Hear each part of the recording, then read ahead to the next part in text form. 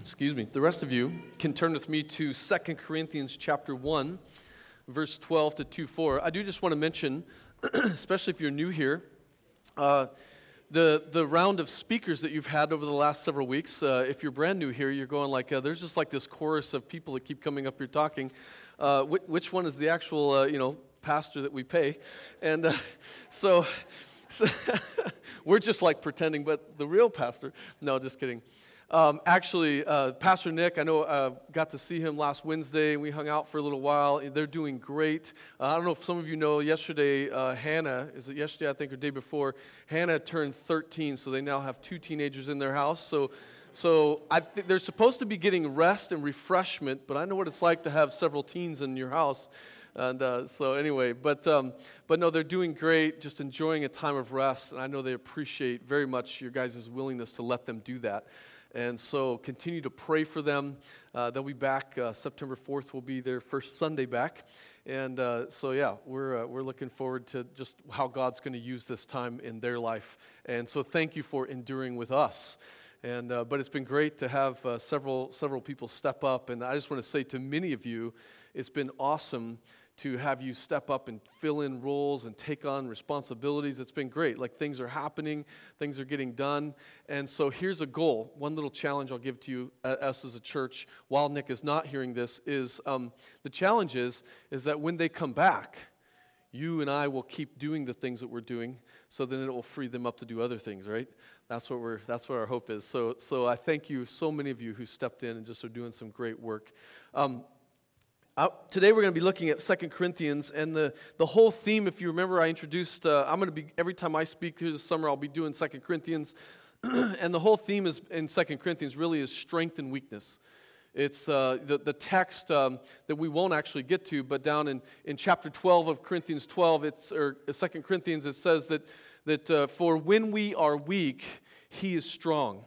For His power is made perfect in our weakness. And I have to say this crazy, I just got to get this out this morning, how God, He does this to me a lot. And I think it's because I often need God to humble me. And I know we can laugh about that, but in reality, it happens enough to me that I think I'm getting the picture, all right? That God needs to humble me. And so let me just set this up this morning of the morning. So this happened on my other sermon I did here a while back on 2 Corinthians, but I got up this morning at 5:30 because my week was fairly full, and I usually come in early when I'm speaking, and I go over my text. I'm a verbal, I got to talk it out, so I shut all the doors in here. So if you ever come to the church, a few of you have stepped in on me, like if you come to the church early in the morning on Sunday morning and you hear somebody just talking to themselves in here, just don't come in. It's really embarrassing. And but I have to talk it out. It just helps me to process it and understand how it's actually going to sound, and if I'm actually communicating it well. And so this morning, that was my goal, is to come through this, talk it through 2 or 3 times, go back home, have a cup of coffee, take a shower, and be back here. And so I put my stuff in my vehicle. My sermon is on something like this. I don't have paper. And I put my Bible and that in my department, my fire department vehicle, and I set my keys on the console and locked them in the car. And so literally, panic is rising inside me. I'd love to say that I am sanctified and that God is working in me, but no, I was really panicked. And because I don't have extra sets of keys for my department vehicle, and so I'm like running to my office only to find all the other keys to all the department vehicles and not an extra set because they're locked in some chief's office. And so I'm panicking more, and anyway, long story short, about 8:30 or so, a locksmith came out and opened up my vehicle, and I retrieved my notes that I was supposed to go over this morning. I'm not saying that for you to give me grace on my delivery this morning, all right? But I think it is ironic how God just works in our lives, right? We could look at that and go, it's just what happened, right? But the reality is, I don't know, this happens to me a fair amount, like especially when I'm preaching. And so I just think God has to just totally, make sure that I understand, honestly, and I mean this really, understand that when we are weak, He is strong, that we have to get out of the way. God constantly has ways of reminding me and us of these things. And so if you have those same experiences or different ones, you'll understand. So with that this morning, so strength and weakness in mind, what does faithful ministry look like, is what we're going to wrestle with this morning. Turn to 2 Corinthians chapter 1, and we're going to dive into 2 Corinthians again and wrestle a little bit with, this will be the third message, but today we're going to look, if you remember, just to give you a tiny little background, Corinthians is a church that he's had a pretty rough relationship with, and Paul's having to sort of, in one sense, it seems as though he's defending himself, but really he's simply sharing and it ends up being a defense. He's simply sharing, here's what real gospel faithful ministry looks like, and but it just so happens that it's in response to a whole lot of criticism that he's getting from a church that he sacrificed much to see them planted and started. And so that's where Paul finds himself in 2 Corinthians. So with that, let's stand this morning as we hear God's word read. And we stand at Timberline, number one, just to do some calisthenics, get your blood going, but also because this is God's word. It comes to us with full authority, that this is not our words. We don't make these things up. This is what God communicates to us by the power of His Holy Spirit. And so let us read it with that sense this morning. Here's His word to us. 2 Corinthians chapter 12. He says, "For our boast is this, the testimony of our conscience, that we behaved in the world with simplicity, godly sincerity, not by earthly wisdom, but by the grace of God, and supremely so towards you. For we are not writing to you anything other than what you read and acknowledge, and I hope you will fully acknowledge, just as you did partially acknowledge us, that on the day of our Lord Jesus, you will boast of us, and we will boast of you. Because of this, because I was sure of this, I wanted to come to you first so that you might have a second experience of grace. I wanted to visit you on my way to Macedonia and to want to come back to you from Macedonia and have you send me on my way to Judea. Was I vacillating when I wanted to do this? Do I make plans according to the flesh, ready to say yes, yes, and no, no at the same time? As surely as God is faithful, our word to you is not yes and no. For the Son of God, Jesus Christ, whom we proclaimed among you, Silvanus and Timothy and I, was not yes and no, but in Him it is always yes. For all the promises of God find their yes in Him. That is why it is through Him that we utter our amen to God for His glory. And it is God who establishes us with you in Christ, and He's anointed us, and who also put His seal on us and has given us His Spirit in our hearts as a guarantee. But I call God as witness against me. It was to spare you that I refrained from coming again to Corinth. Not that we lorded over your faith, but we work with you for your joy, for you stand firm in your faith. For I made up my mind not to make another painful visit to you. For if I cause you pain, then who is there to make me glad but the one whom I have pained? And as I wrote, I wrote as I did, so that when I came, I might not suffer pain from those who have made me rejoice, for I felt sure of all of you, that my joy would be the joy of you all.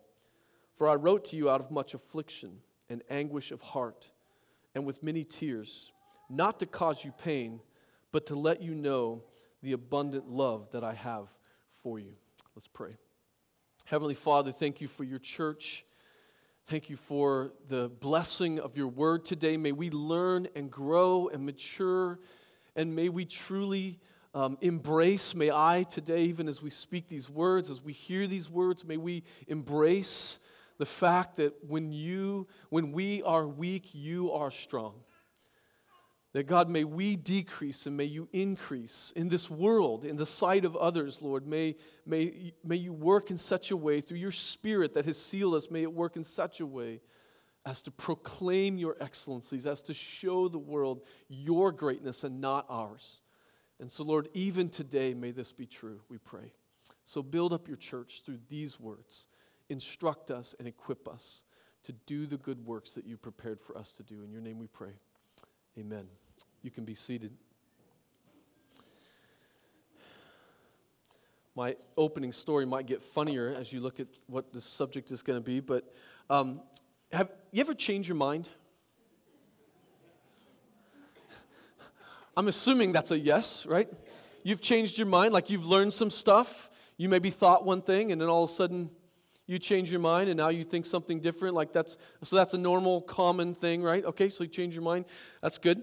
Have you ever said you were going to do something and then circumstances changed and you're not able to do what you said you were going to do? You ever had that happen? All right, so that's a common thing as well, right? That's a normal, daily thing. So you say, hey, Mom, I'm going to be home for Christmas this year, and then you lose your job, or your car breaks down, or a kid gets sick, something happens, and then I can't come. Or you'll say something like, I'll be home for dinner at 6, honey. And then on the way out the door, the tire goes flat, you get stuck in traffic, that one really annoying person walks in right at 5:15 or 5:30, and there's no way you can get them out of your office. Whatever happens, right? And all of a sudden then, something changed, something's happened. Life happens, right? Life happens at times, and it messes with our plans, even the best plans that we have. This is a normal thing that happens in life. But let me take it a step further. What happens then when you said you were going to do something, or you had intentions of doing something, and you may have stated those intentions, and then life happens, and now your intentions or your plans get messed up, and then someone comes along and assumes ill motives upon you for that? All of a sudden, there's not like the cheery room, right? Because you can feel how frustrating that is, right? When someone assumes and even questions your integrity or your motives as a result of the fact that you had to change your mind or change your plans because life happened. Things come up. Things happen. Now, I'm not talking about, some of you might be sitting there going, yeah, but there's some people that's like this every single day, right? I get it. But the reality is that's real life, right? And oftentimes our motives can be called into question, or in fact in our country, in the climate that we are in, that's all the time, right? Anytime someone changes their mind, we assume they must be waffling. There must be a problem. They must not be strong in their convictions, right? We assume all kinds of things. Or anytime plans change, we assume that, they're not actually keeping to their commitments. But things happen. You see, our temptation, as well as the temptation in our text, is to assume that we understand people's motives, right? That you and I understand a person's heart, right? That's a dangerous business to get into, to assume that you know a person's motives. Even a person who may be doing something that you feel is absolutely outrageous, to assume that you know why or know their motives is a pretty serious thing, right? Only God knows the heart of a man or woman or child, right? Only God knows exactly. You and I are never accurate in our assumptions, right? Ever. We don't ever read the room correctly. We may get it somewhat right, but we never read it correctly. This is where Paul finds himself in our text today. So Paul had made some plans. In fact, he'd stated some intentions. 1 Corinthians chapter 16, if you turn back, at least from my Bible, one page back. If you turn back a page, in 1 Corinthians chapter 16, the Apostle Paul is going to say some stuff to the Corinthians, right? And in saying this, this is part of the challenge that arises. So he says in chapter 16, verse 5 of 1 Corinthians, he says, I will visit you after passing through Macedonia, for I intended to pass through Macedonia, and perhaps I will stay with you, or even spend the winter, so that you may help me on my journey wherever I go. For I do not want to see you now, just in passing. I hope to spend some time with you, if the Lord permits. That's a great word right there, if the Lord permits, right? That's a beautiful word because we know stuff happens, right? So Paul makes that statement. He says, but I will stay in Ephesus until Pentecost, for a wide door is open for me for effective ministry for me there, and there are many adversaries. And so Paul is sharing here that he's going to go and he intends to go visit them, not just for a little bit. He'd really like to visit them for quite some time. He doesn't want to just go in passing. He's going through Macedonia, and he's going to come back from Macedonia. So this is his intentions, but then some stuff happened, and his plans changed. He changed his mind, actually, and there were good reasons for that.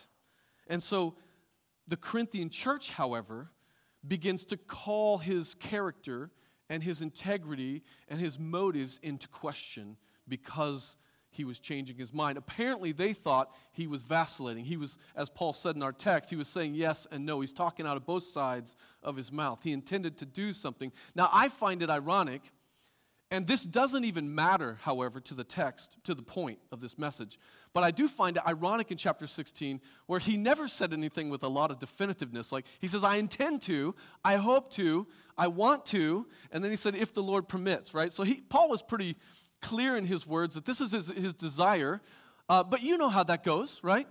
You say, Mom, I intend to come home for Christmas, right? And then when you don't come, is Mom okay with that? Now, some of you, we're going to get in trouble in here in the room. But I know how that goes with family, right? You're like, oh, something happened, right? And you're like, oh, you're not coming home? You don't love the family anymore? You know, like, what? You know, or it's 6:15, you said you'd be home at 6? What, you don't value us? You don't care about our time and our lives? Like, you don't care about this hot meal made, right? Or whatever? Like, right? Right? Okay, yeah. There's some chuckles in the room. All right. So, this is where Paul finds himself. So, let me just give us a couple things that I want you to see, and then we're gonna walk through this passage of Scripture.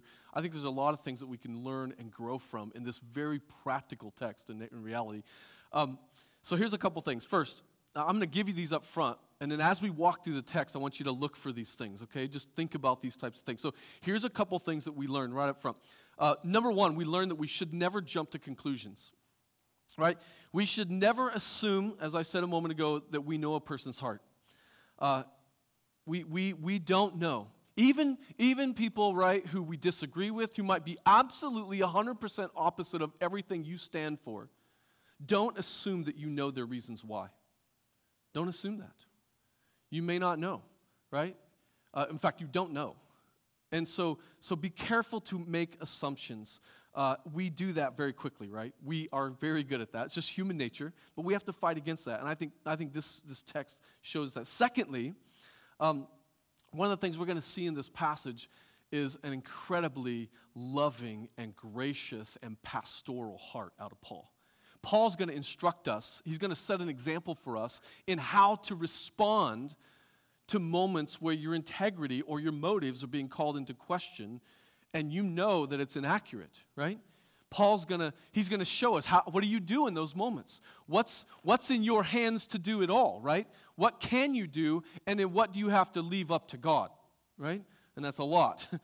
And so he's going to instruct us, how do we answer these things? And I'm just guessing here that these are practical things that happen all the time in our lives. Big things and small things, but these things happen all the time. These are very real things to each of us in this room. This has happened to us. And so Paul's going to show us an incredibly gentle and loving, and at the end, just a pastoral heart he's going to show us here. So I think he's setting an example for us. And third, and I think this might be a little bit of an aside, but I don't think so. You could challenge me afterwards. If you and I are looking for something intently, we will always find it. That's a danger. And I feel like it's probably a huge danger for us in our culture and the climate that we live in right now. If you are looking for something intently enough, you will 100% of the time you'll find it, right? The culture calls it confirmation bias, right? It's where I believe something, whether it's about you or you about me, or I believe something about things going on in the world, and therefore every single thing that I read, everything I think, everything I'm looking for confirms, because that's what I want it to do, it confirms my bias. My bias has already been determined, and now I'm going to interpret everything in light of that, right? And this is human nature, right? Like, am I crazy, or does this happen to you? Yes, it does. Admit it. Let's all stand up and confess here for a moment, right? I don't think you guys are truly believing me here, but I'm guessing every one of us are guilty of such things, right? We are guilty of that, right? We do it all the time. And so it's a dangerous thing, but it's human nature. It's part of the battle that we have. If we assume that someone is guilty, then we will interpret everything towards their guilt, right? Because that's the outcome we've already determined in our minds. It is very difficult for us to be truly objective about things, and so we'll interpret things. In Paul's case, this is what's going on with the Corinthians, I think. The Corinthians have begun to call a lot of things in Paul's life into question. We saw last time we looked at Corinthians, they called him into question because he suffered too much, right? And they were saying, well, they're going to call him into question because he doesn't speak well enough. He doesn't speak like these other traveling people that come through, and they're going to question all kinds of stuff. But once you start down that road, right, of looking at somebody's life or someone's, and then you interpret everything about them in a negative light, I think there's a little bit of that happening with Paul. They're just nailing this guy, and he's the guy who literally about lost his life and sacrificed his life so that these people could even come to Jesus in the first place, right? And so you can see how far we've come from that moment where Paul did this incredible thing of sharing the gospel and suffering greatly for it, and now this church is sprung up in Corinth, to now that same group of people are looking at every action and everything of Paul and calling his character into question, right? And Paul himself is a bit shocked by this group of people, and he has an incredible reason to be. And we too have to be careful in how we handle these things as well. So let me just begin then. And I didn't get to do this last time, so I'm going to pop up on the screen this next slide because this gives you an idea of Paul's relationship with Corinth, and this will help us as we walk through this passage, this passage of Scripture this morning. And so in our text, it's basically Paul's rocky relationship, and I think it's in your bulletin as well. And we see that here's kind of the way that it goes. So when you read a book like this, or a letter like this, oftentimes we don't understand where it fits in the story or the life of the characters in the Bible, right? Or we don't know the order of things, or we don't know what we don't know, too. There's a lot of things we don't know that just don't exist, right? And that's true with Corinthians probably more than any other. And so Paul, in Acts chapter 18, we started way back. In Acts chapter 18, we had Paul's first visit on his second missionary journey. So he's taken a couple circles. If you go to the back of your Bibles and get to the map, you'll see Paul's missionary journeys. On his second missionary journey, he goes to Corinth in Acts 18, and he preaches the gospel, and things are, and the church springs up, right? So that's his first visit. Well, then in the middle of that visit, and 1 Corinthians, some bad news comes to him, that things are not going well in Corinth. He spends 2 years in Ephesus, and then he responds to the bad news that he gets from his companions with a couple letters. The first letter we don't have. And we're assuming this from what the text says, and you can look up 1 Corinthians 5:9, but it assumes that the Corinthians had written to him some stuff, and he responds to that in a written letter that we don't have that letter, right? Otherwise, we'd have 4 Corinthian letters, because there's apparently about 4 letters that he possibly wrote to them, 4 correspondences, but we have 2 major ones. And the second letter then, in response to their response, apparently, he writes 1 Corinthians.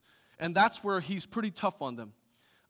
He confronts them. The first chapters of 1 Corinthians, you'll see him challenge the church because there's sin going on in the church that's outrageous. It's calling the character of the gospel, like the nature of the gospel, their outreach, their integrity truly into question. So Paul's challenging on them. And then Paul hears some really bad news again from Timothy, apparently, and he has another visit to them that doesn't go well. Remember Paul said, if you don't take care of things, I'm going to either come in peace or I'm going to come with a whip.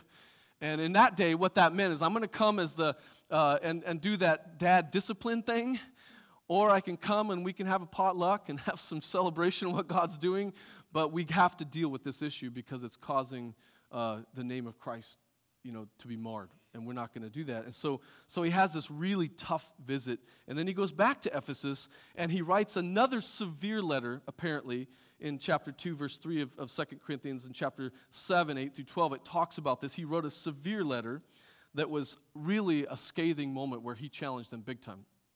And then he writes letter D in response to their response to that. You got all that?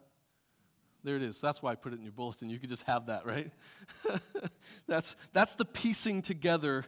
And 2 Corinthians was written to them in response to the fact that they actually have done some things that were good. He's actually doing a lot of affirmation to them, but then they're still picking away at him a bit here, right? And so he's writing in response to that. And he anticipates a visit C. All right, so he's visited A, he's visit B, didn't go so well. He anticipated a visit C, which hasn't happened at this moment, and so he writes this letter in anticipation of that, and that's where we find ourselves this morning. So, all that makes sense, clear as mud, right? Gotcha. Now let's get to the text. All right, 2 Corinthians chapter 1, verse 12. So the first thing Paul does, and I think this is where we begin to learn, Paul, in one sense, you could say, he's not so much defending himself as he's just simply using this occasion of their critique to explain what true, faithful gospel ministry looks like, right? Because ultimately, he knows that our justification is ultimately in God's hands. God is the one who justifies us through his son Jesus, right? He's the one who ultimately determines whether we are in right standing or not human beings. And so Paul knows this, but Paul's going to explain his ministry here. He's going to sort of, in a sense, answer their charges, but he'll do it by simply explaining what's actually going on in his ministry. And so he does this in three categories. So the first one, in verses 12 through 14, he explains the nature of his conduct. And he basically, he's going to explain his actions. And so he says in verse 12, he says, "For our boast is this, it's the testimony of our conscience." I love that. So Paul immediately appeals to his own conscience, right? And I think that's something important for every one of us to take note of. The question is not so much what people say about us, even though you should not dismiss that, especially from a genuine Christian who may be critiquing you in a correct way, right? You may be out of line, right? There may be some accurate things that you need to correct in your life. But Paul is saying, though, the ultimate appeal he's saying is that I'm appealing first, our testimony is this, that our conscience is clear, right? Is your conscience today clear? Can you look yourself in the mirror? Right? Have you conducted yourself in such a way that your conscience is clear? It's important to do ministry, to live life with a clear conscience. And so Paul, I love the way he says our boast is simply our conscience, right? I know exactly what my motives are. Well, to a degree, even our own motives can be like, right? But I know why I did X, Y, and Z this morning. Right? You're the one who knows why you did whatever you did last week. You know these things, right? And someone may be criticizing something you did, assuming some ill motive, but you're the one before God that has to know what the accurate truth is. Is your conscience clear before God? And when it's not, do not dismiss that. You should take that very serious, right? That the person who continually and consistently violates their own conscience will eventually reject the things that they say they love, right? It's a dangerous thing to violate your own conscience, to continually go against what you know to be right and true, right? And so Paul appeals, his first things, he appeals to their conscience. He says, and then he describes it, that he knows this to be true about him and his companions. He says that we behaved in the world with simplicity. I love this. Simplicity, just simple. He doesn't necessarily give us a definition of what these things mean in the context of what he's been doing, but he just states it with simplicity and with godly sincerity. So he says we weren't doing anything flippantly.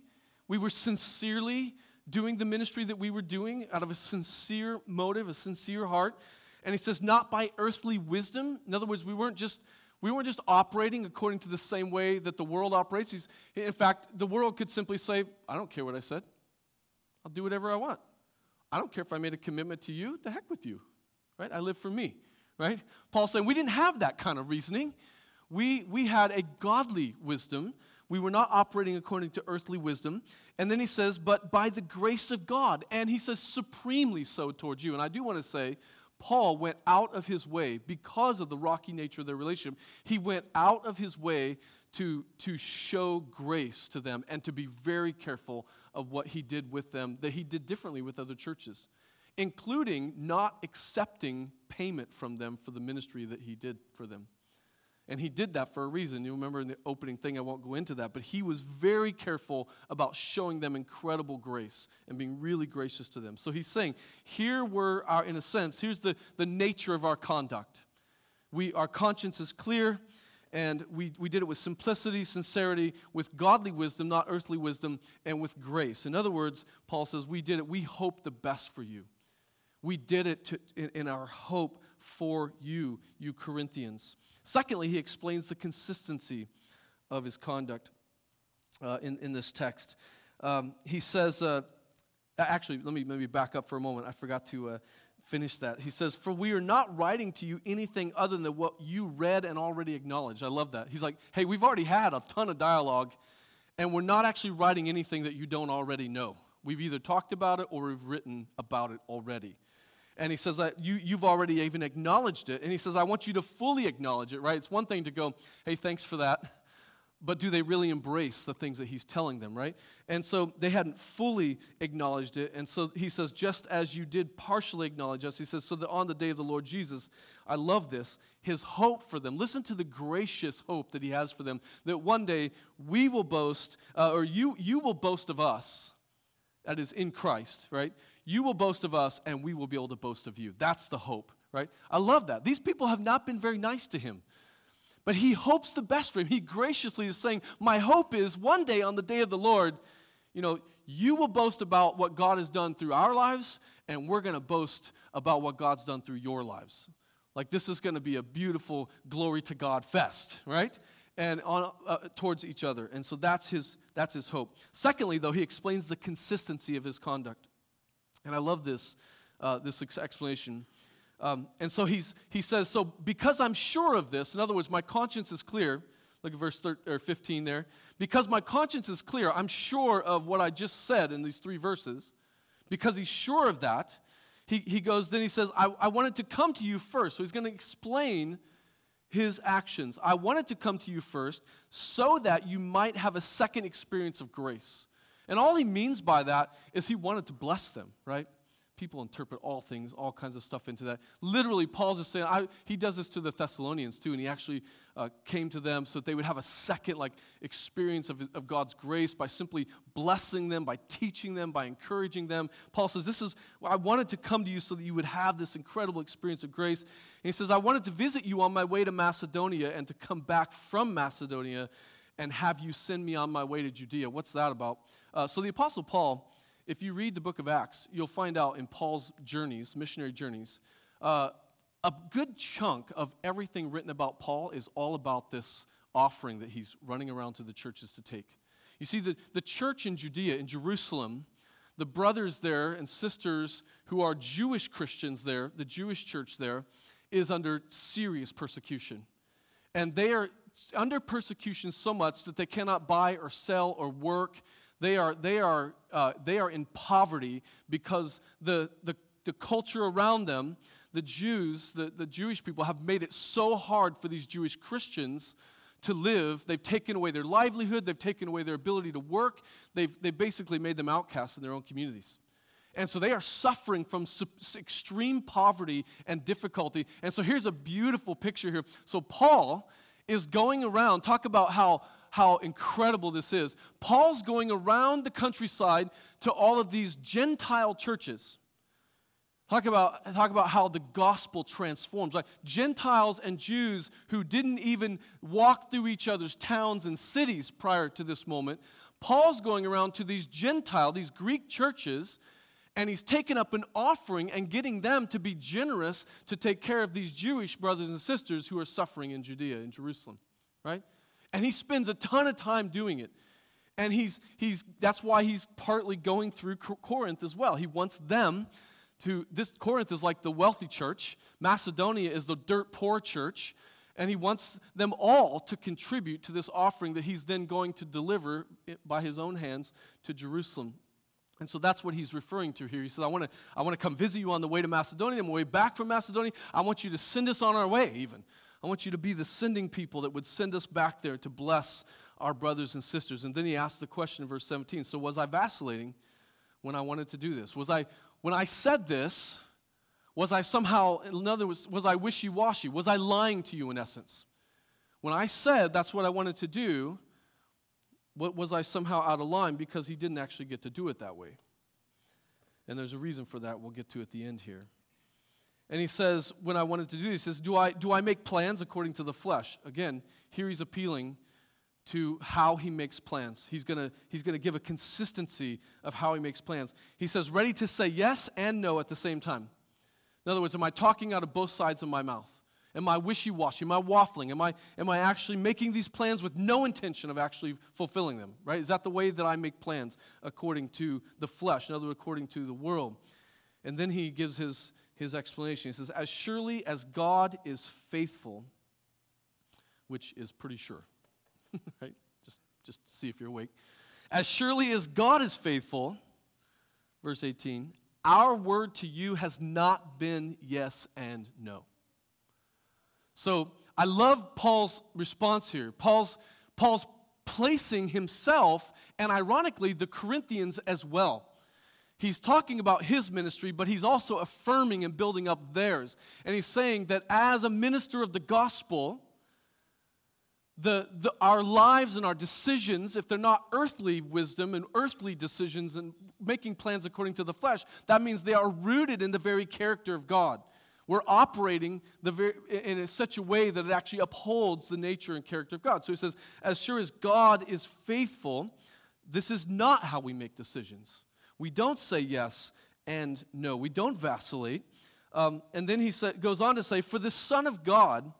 Now you and I might think right here at this moment, like, aren't you getting a little too spiritual, Paul? We're just simply talking about the fact that you were going to come see us and you didn't.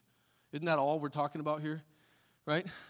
Aren't you taking it just a little far, Paul? We could simply say that, except that they're criticizing his integrity and the motives of his ministry and heart as a result of it. But it does on the surface seem like, aren't we just sort of having a little disagreement about what you intended to do and what you didn't intend to do and whether or not you make plans well or not? Maybe you're not very organized and coordinated or administrative. I don't know. Doesn't it seem like at some level it's just that? But Paul doesn't see any part of his life that way, apparently. Right? He sees every decision, every piece of his life as being rooted in gospel ministry, in the faithfulness of God. Right?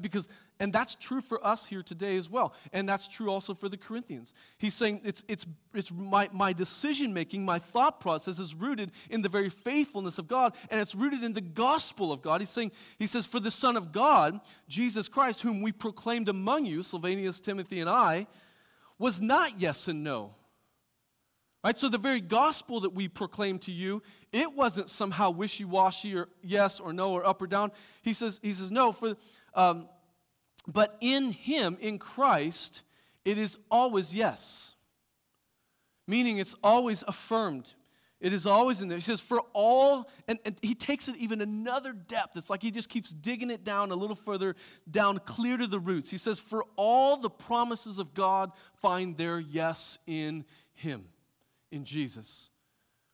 Now that statement is somewhat a really deep statement that has huge theological implications that Paul has situated in the middle of a conversation and a conflict over whether or not he said he was going to do something and he didn't do it, right? Isn't that crazy? Like, this is a very simple, seemingly simple thing, but Paul has just taken it to DEFCON 5 and said, no, it's not that simple. It's actually everything that we do as Christians need to be rooted in the very nature and character of God, in the very heart of the gospel of Jesus Christ, of who he is. And so he says this statement that could seriously be a sermon all in and of itself, where all of the promises of God, every promise of God, finds their yes and amen in Jesus Christ. This is Luke chapter 24. Right, the Emmaus Road conversation where they're having a conversation after Jesus is resurrected. He's walking with the disciples. You remember this? And they're kind of asking all these questions. And Jesus takes this moment where he explains to them. It goes all the way back in the Old Testament from Moses all the way up into the present moment and shows how every single solitary promise, every prophetic word, every single promise and prophecy all find their fulfillment ultimately in Jesus Christ. And Paul's saying, that's how I make decisions, like that. That's how we conduct faithful ministry. We root and situate ourselves in the very character, in the very heart of God himself. And we make decisions like that. We don't vacillate, but we also know that chaos happens. In fact, what's ironic about the Emmaus Road, right?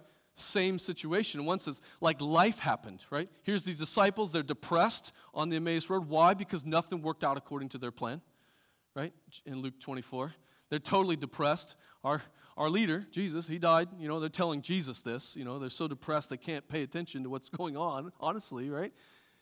And then Jesus has to go, hey, guys, didn't we talk about this? Isn't this what the whole, history has been about? Me, right? And so Paul is rooting and giving he's not in a sense even giving a defense. He's just saying, hey, here's how we make decisions. It's in line with the very faithfulness of God. And it is yes and amen. It's not yes and no. God doesn't give us yes and no, so we don't give you yes and no. It's yes and amen. It is rooted in Christ himself. He says, it is God who establishes us with you. This is what I love about this. Paul is not doing this us versus them. Paul is saying it is God who has established us with you together, we, the body of Christ, even though they're beating him up a little bit, he's saying he's established us together in Christ, right? With us in Christ, and has anointed us. He has poured out his blessing and his Spirit. He has also put his seal on us and given us his Spirit. Go back to Ephesians and look at that. He's given us his Spirit in our hearts as a guarantee. And I love, you notice it's the hour, it's us. He's talking about who we are in Christ, we together. The very maturity, I guess, of Paul here just stuns me. I wish I were there, right? Don't you? Like to be there to look at your enemies, to the very people who are criticizing you and tearing you down, but whom you know that they are in Christ with you, and to be able to talk about them with such grace, right? To be able to talk to them with this sense of like, hey, we're not on different teams here, right? We're on the same team. We have the same Jesus. We are rooted in Christ, and therefore, whatever difficulties we have, we're going to have to also talk it out in Christ, right? It's not some thing off to the side. This is the very nature of how we interact and talk with each other and work our challenges out. Here's how we make decisions. Here's how we deal with conflict. And then I love the last point here. Basically, Paul is saying that he's not fickle. His integrity is founded in Christ, and that they too are established in Christ. But he says here in the last thing, he explains his motives. So he finally gets to his motives. I think all of this is probably doing that. But Paul kind of talks about his motives. He says here, let me just open up my heart for just a moment. Let me let you in on what I know. Now again, Paul's conscience in this is clear. And I do want us to realize, like, what Paul cannot control is whether they're going to believe him or not. That's not up to Paul, and it's not up to you. You can explain yourself. You can give an explanation of why you did what you did, and the very people who are criticizing you may never actually believe a word you say. And they may say, forget it. You're a jerk. Or you're vacillating, right? It's at that moment that we find out just how mature we are, right? Because I don't know about you, but at that moment, then I want to fight harder. Paul doesn't do that. Paul doesn't do that. He simply shares his heart, and he moves on. Here's where I'm at. Listen to his heart. This is an incredibly, I think, a pastoral moment, a shepherd's heart for his people of how much he truly loves them. And here's why he's going to say. He says, but I call God to witness against me. Again, this is simply another way of saying my conscience is clear. That's all he's saying. It's just a maybe more forceful or powerful way of saying, I call God as witness against me. Here's why. He says, it was to spare you that I refrained from coming again to Corinth. If you go back to your outline in the beginning and you look at they had some pretty tense conversations. They had some pretty tough things. And Paul wasn't sure that it would be actually helpful to them and build them up if he visited them at that time again. Right? And so Paul, out of his love for them, out of his desire to spare them yet another difficult moment, Paul did not come. That's why he did it. Isn't that crazy? Like I think sometimes we would think that it would be wise of Paul to press in. Maybe they're just not getting it. He needs to go there and show up again in person and to walk them through this thing one more time. Like, don't you understand? I had this view in ministry when I planted a church years ago. I had this view. We had a major conflict come up in our church about 5, 6, 7 years in, and it threatened literally to undo the whole thing, right? And I had this really naive, I grew up on the farm in Kansas, right? And we have the thing where you just work stuff out with neighbors. And I had this really incredible belief that, hey, I'm a really nice guy. Who could be mad at me for very long? Right? I was really naive, just like that. Like, if we just sit down, we have a conversation, right? And you hug, we cry, we pray, we walk away, all is well. It's all done. Right? It's good. So I did all that. I went around to house after house after house. I said, hey, let me just explain what's going on. Let me just help you understand, and you help me, and we'll just talk this out. And you know what? Things just got worse. People got madder, right? Because it turns out it doesn't matter how nice you are, right? Right? Sin is sin, right? In all of our hearts, not just them. It was me too, right? And so it doesn't. You can think anyway that you could do the best thing you can, but the results or the hearts of other people are outside of your purview. It's outside of your control. The question you and I have to deal with is what Paul's doing: is my conscience clear before God? That's where we have to land, and we have to trust God with that. And so Paul says, I did not want to come to you because I didn't want to I didn't want to have another painful visit. I didn't want this to go bad. I did it for your sake. Not that we lord it over your faith. Now, I want you just to understand here. If you were mad at somebody and they said to you, and they're mad at you, I should say, and they say to you, like, why didn't you come and talk to me? And you say, well, I just knew that our tensions are pretty high, and I thought, I just didn't know if it was going to be very productive right now, and so I thought we should probably not get together and talk right now. And usually that person says something like, oh, that totally makes sense. Yeah, okay, cool. I'm glad you're considerate that way. No, that never happens, right? Right? Like, never happens. I don't know, maybe in your life. It doesn't typically happen that way, right? So understand that when we're reading this. This wasn't perfect, and I don't know that we have a sense in which everything became hunky-dory when this all finished, right? But this is what Paul's simply doing, is just saying, hey, here's my motives, here's my heart. Not that we, and I love this, he says, not that we lord it over your faith.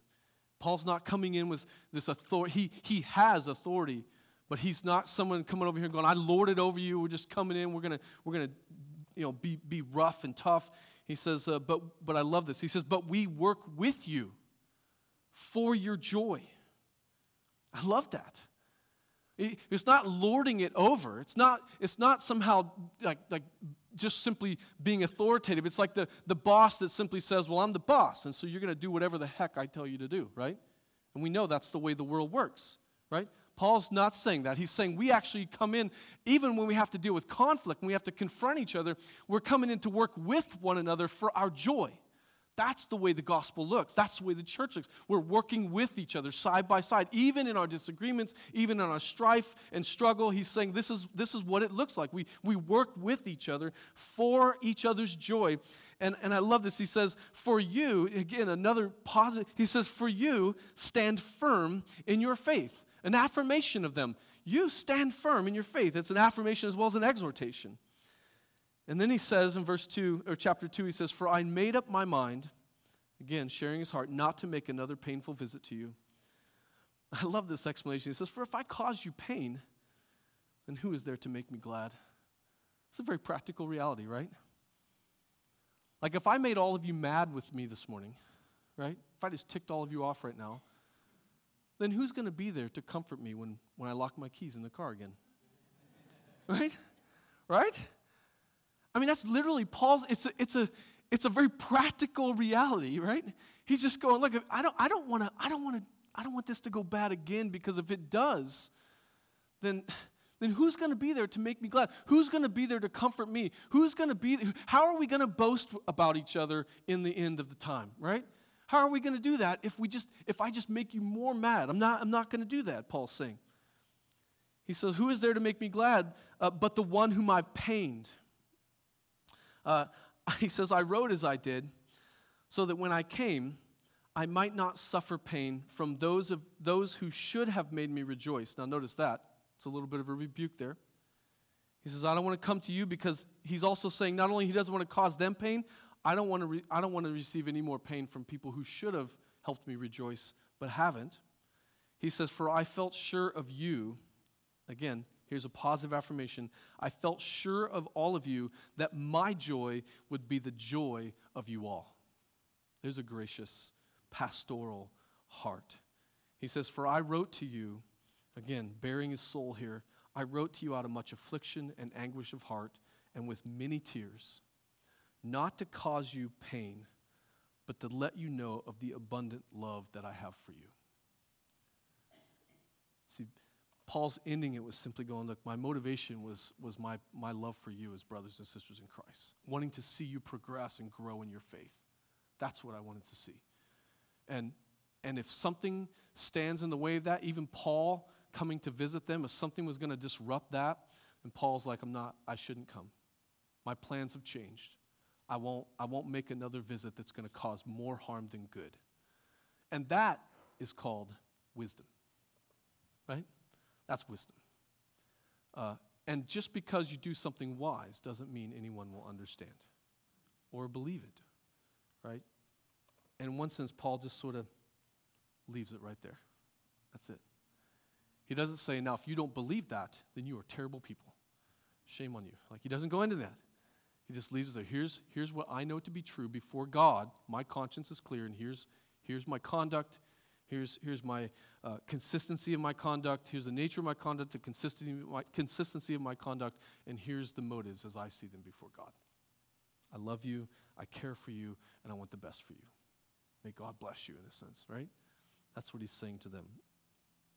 Let me just end with this. As we think about this and process it in our own lives, I think there's much to gain, but let me just throw back. A life that is rooted as Paul, as our lives are in the gospel. Couple questions for you to consider this one. Do you assume the best? Do you assume the best of others? Or do you always assume the worst? Right? Do you assume the best? Do you give people the same benefit of the doubt that you want? Right? It's easy to judge somebody else's motives, but we never like it when it comes this way, right? I want the benefit of the doubt, but that guy needs to have it coming to him, right? Right? But when it comes my way, please be gracious, right?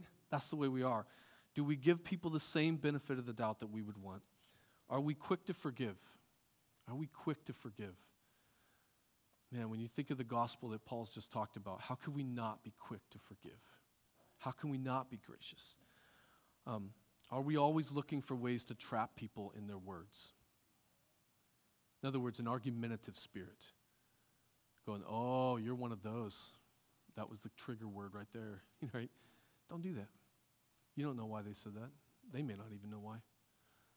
Do we give people the benefit of the doubt? All of that to say, is the gospel more than simply a set of precepts out here somewhere? Is it something that truly is here and actually rules and guides everything that we do? Is it in us? Is it the guide in our life? Has it transformed every part of us, including our motives and our heart and our passions, including, like Paul, even how we work out when people are pressing against him, whom he loves? Amen? So let us grow in those things. Let us in that way, in fact, represent the reality of the gospel. Let's pray. Father, thank you for your church. Thank you for your mercy to us. Lord, you're the one who guides all of these things, I pray, in us. Lord, we, even as Paul talked about the fact that we are all rooted together in Christ, and it's from that place of being justified by faith, being sanctified and continually sanctified by the power and presence of your Spirit in us.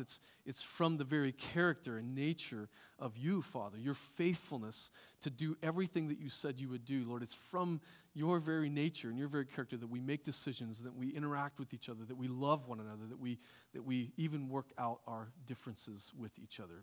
And so, Lord, would you encourage your church today? May we be mindful of these things and mindful of the gospel as we live and go from here today.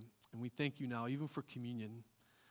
What a reminder, just to close off today, a reminder of your incredible mercy towards us.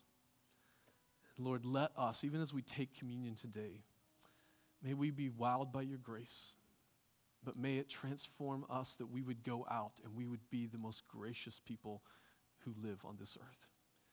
May we be forgiving and loving and caring. And may our neighbors and our friends and our family, may they see it in us in everything we do. And we pray this in Jesus' name. Amen.